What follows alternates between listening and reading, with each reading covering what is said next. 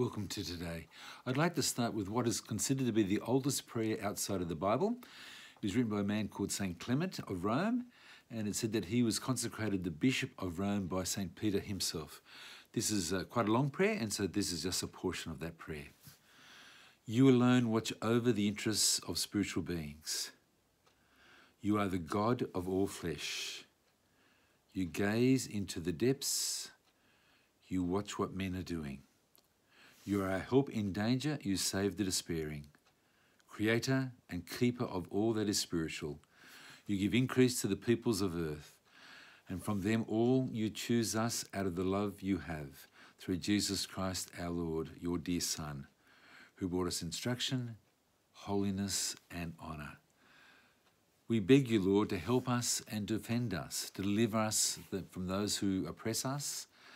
Pity those who are insignificant, raise the fallen, show yourself to the needy, heal the sick, and bring back those of your people who have gone astray.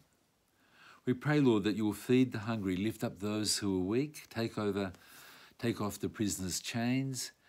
May every nation come to know that you alone are God, that Jesus Christ is your child, and that we are your people, the sheep of your pasture.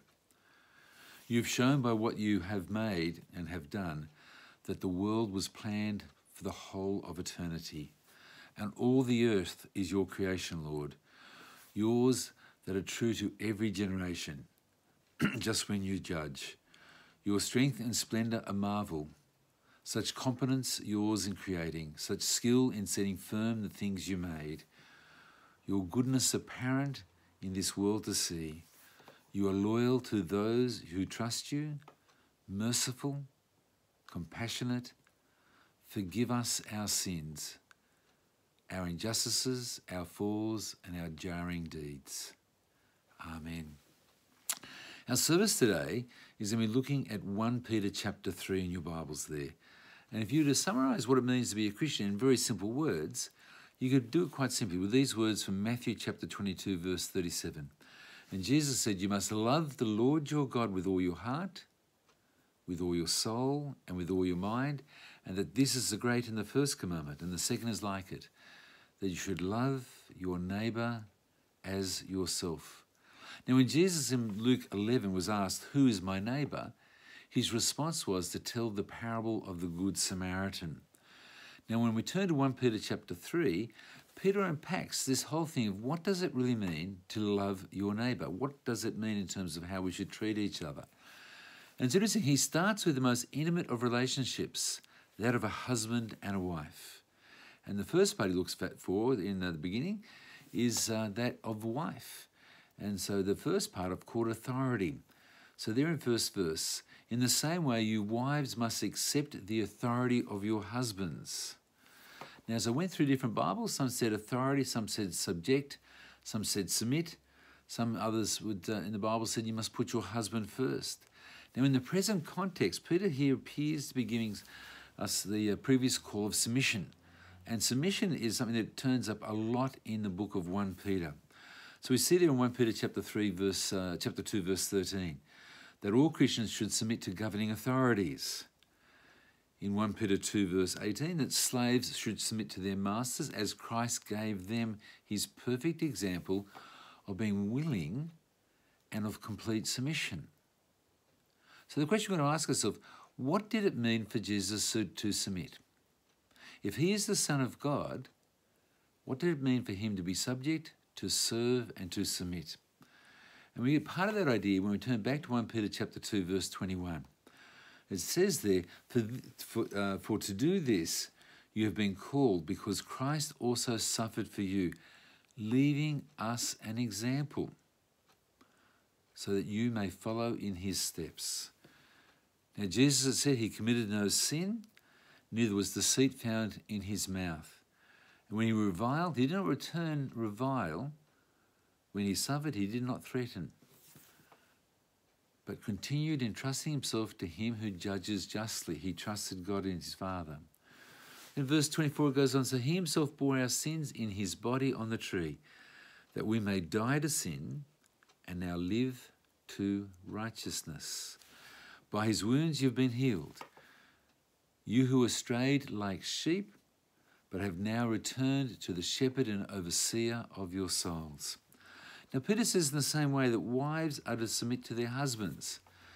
Now, submitting is to do with service and nothing to do with inferiority.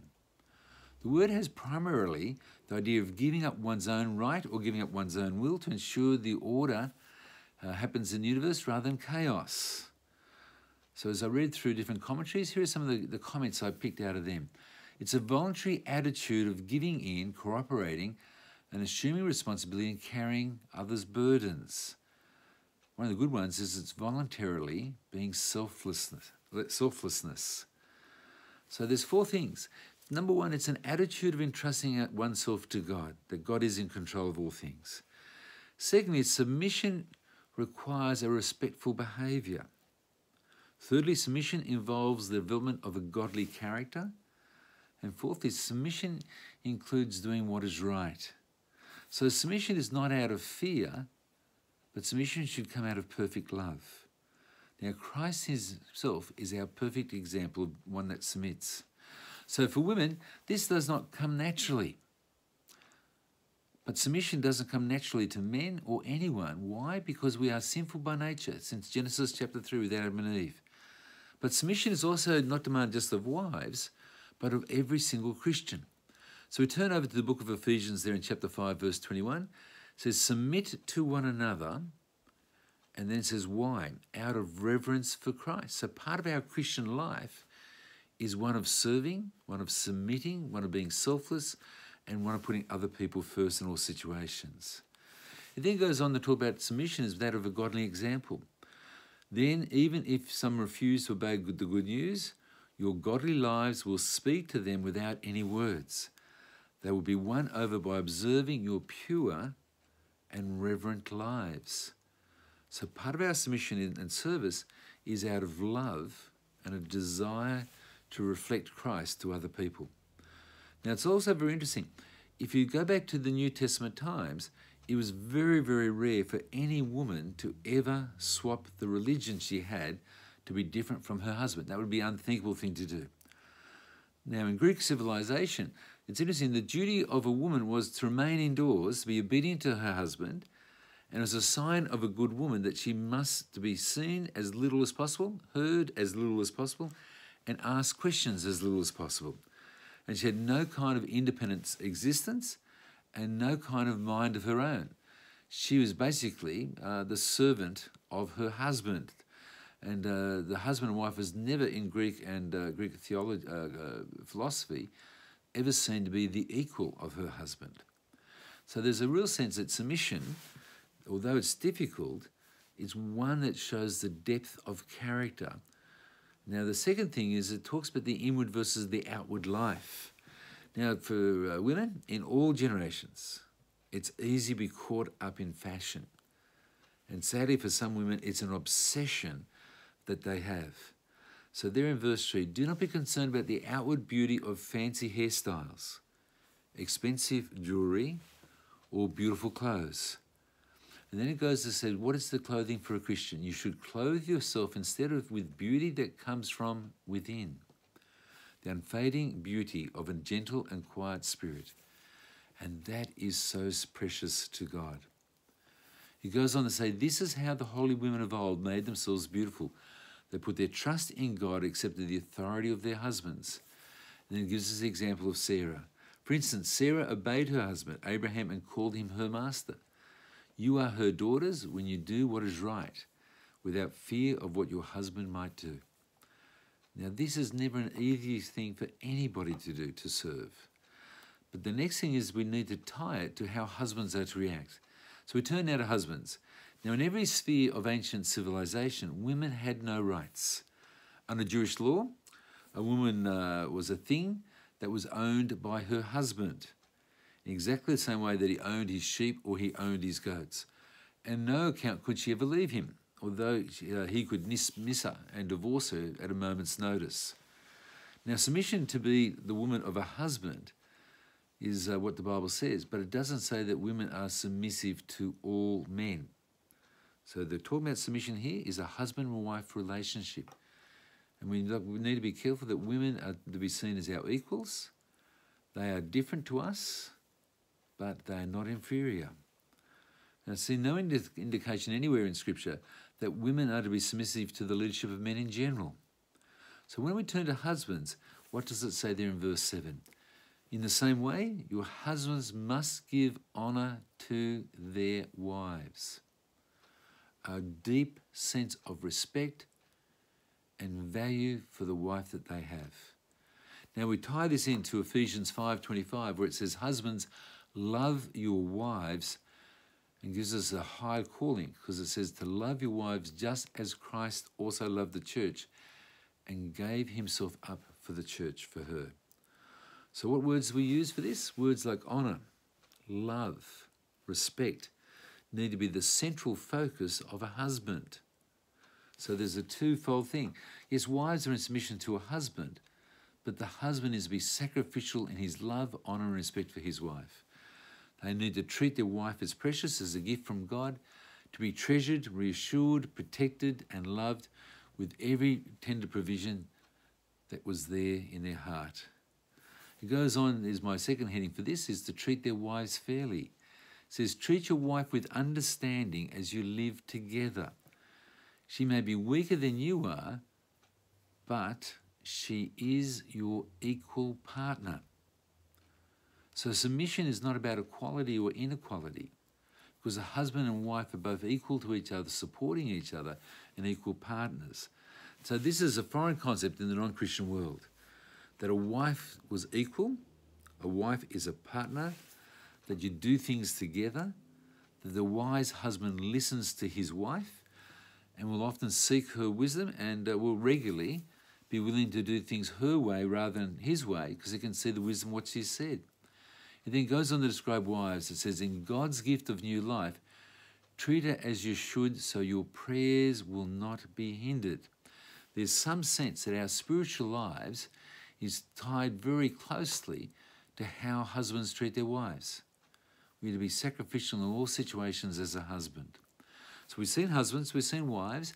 He then goes to the deeper idea of how do you love your neighbour in terms of all believers. So he turns in the next section in verse 8, that we should have one mind, that we should be one in our soul and a desire to serve. So it says in chapter 3, verse 8, sympathise with each other.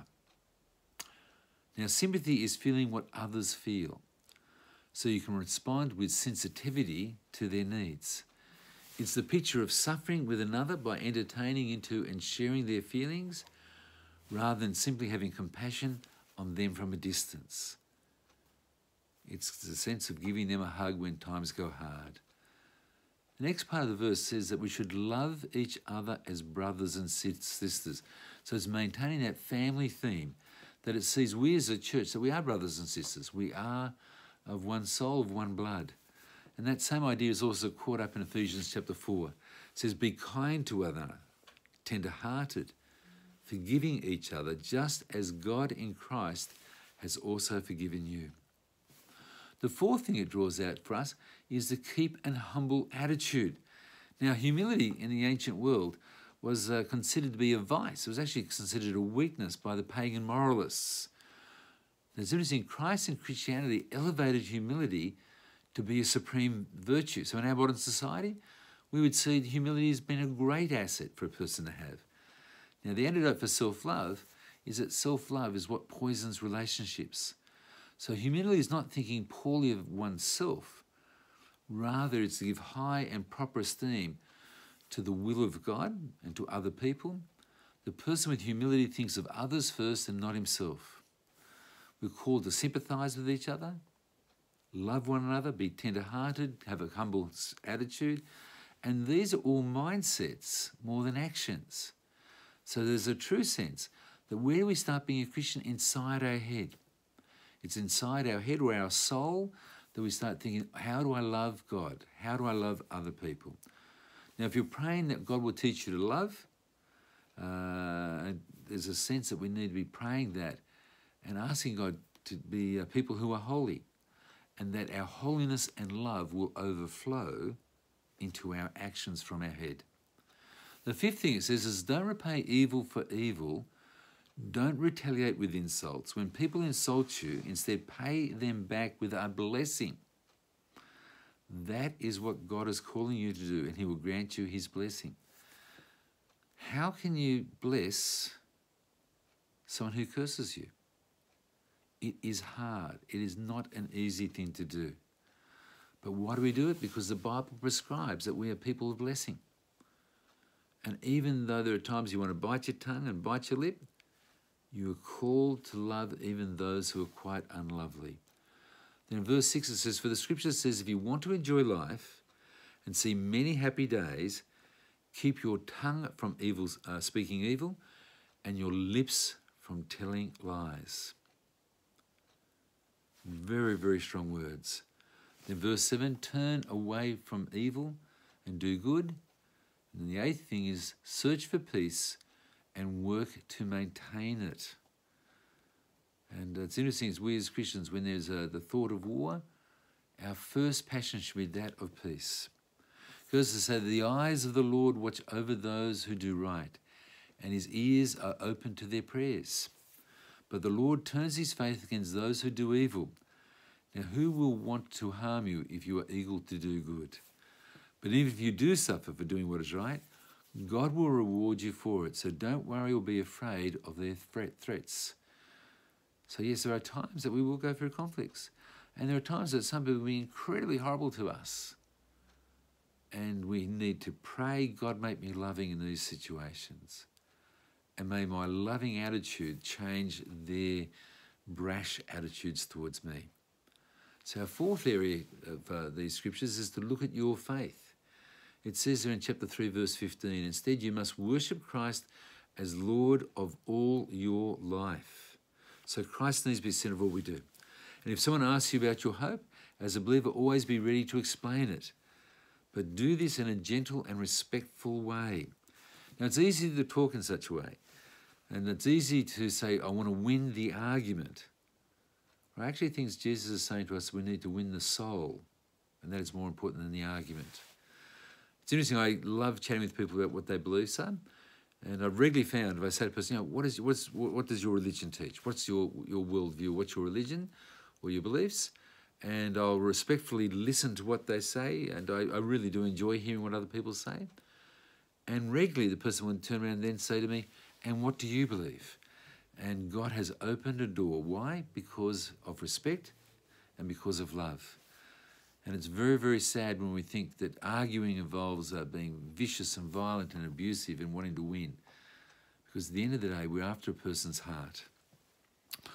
The next part of Scripture looks at our behaviour. And it tells us that you need to keep your conscience clear.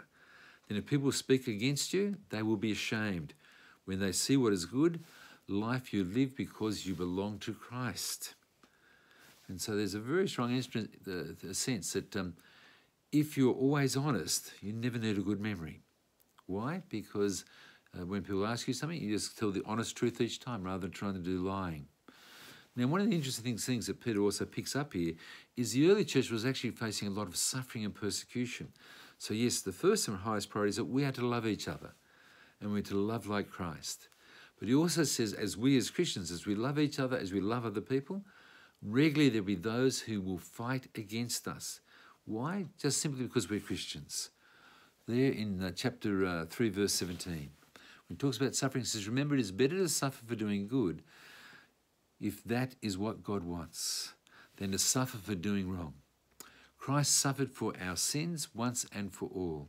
He never sinned, but he died for sinners to bring you safely home to God. He suffered physical death, but he was raised to life again. And the fifth section of this passage looks at who Jesus is. It says, now Jesus has gone to heaven. He is seated in the place of honour next to God, with all the angels and authorities and powers, and we are called to accept his authority. Why is this put at the end? Because he really wanted to make sure that Christ is our Lord. He's the Lord of our words, the Lord of our thoughts, Lord of our heart, Lord of our soul, and Lord of our actions. So as Peter's precious prayer here, his real desire that we would be loving towards each other, that we'd be loving within the church. We see each other as brothers and sisters, that husbands would show honour and love and respect for their wives, that their wives would submit faithfully to their husbands, knowing that part of that submission is that we live in a world of order without chaos. None of these things are easy, and that is where the Holy Spirit impacts our life. We need to be praying, God, may your Holy Spirit change me, mould me to be the person you want me to be. Let's just bow our heads in prayer. Father, this is a fantastic passage by Peter. It reminds us that we are called to love, that love at times is not easy. At times we have to work at things. But Father, change us day by day to love all the people that you bring before us. May we be a gift and something precious in their life. Amen.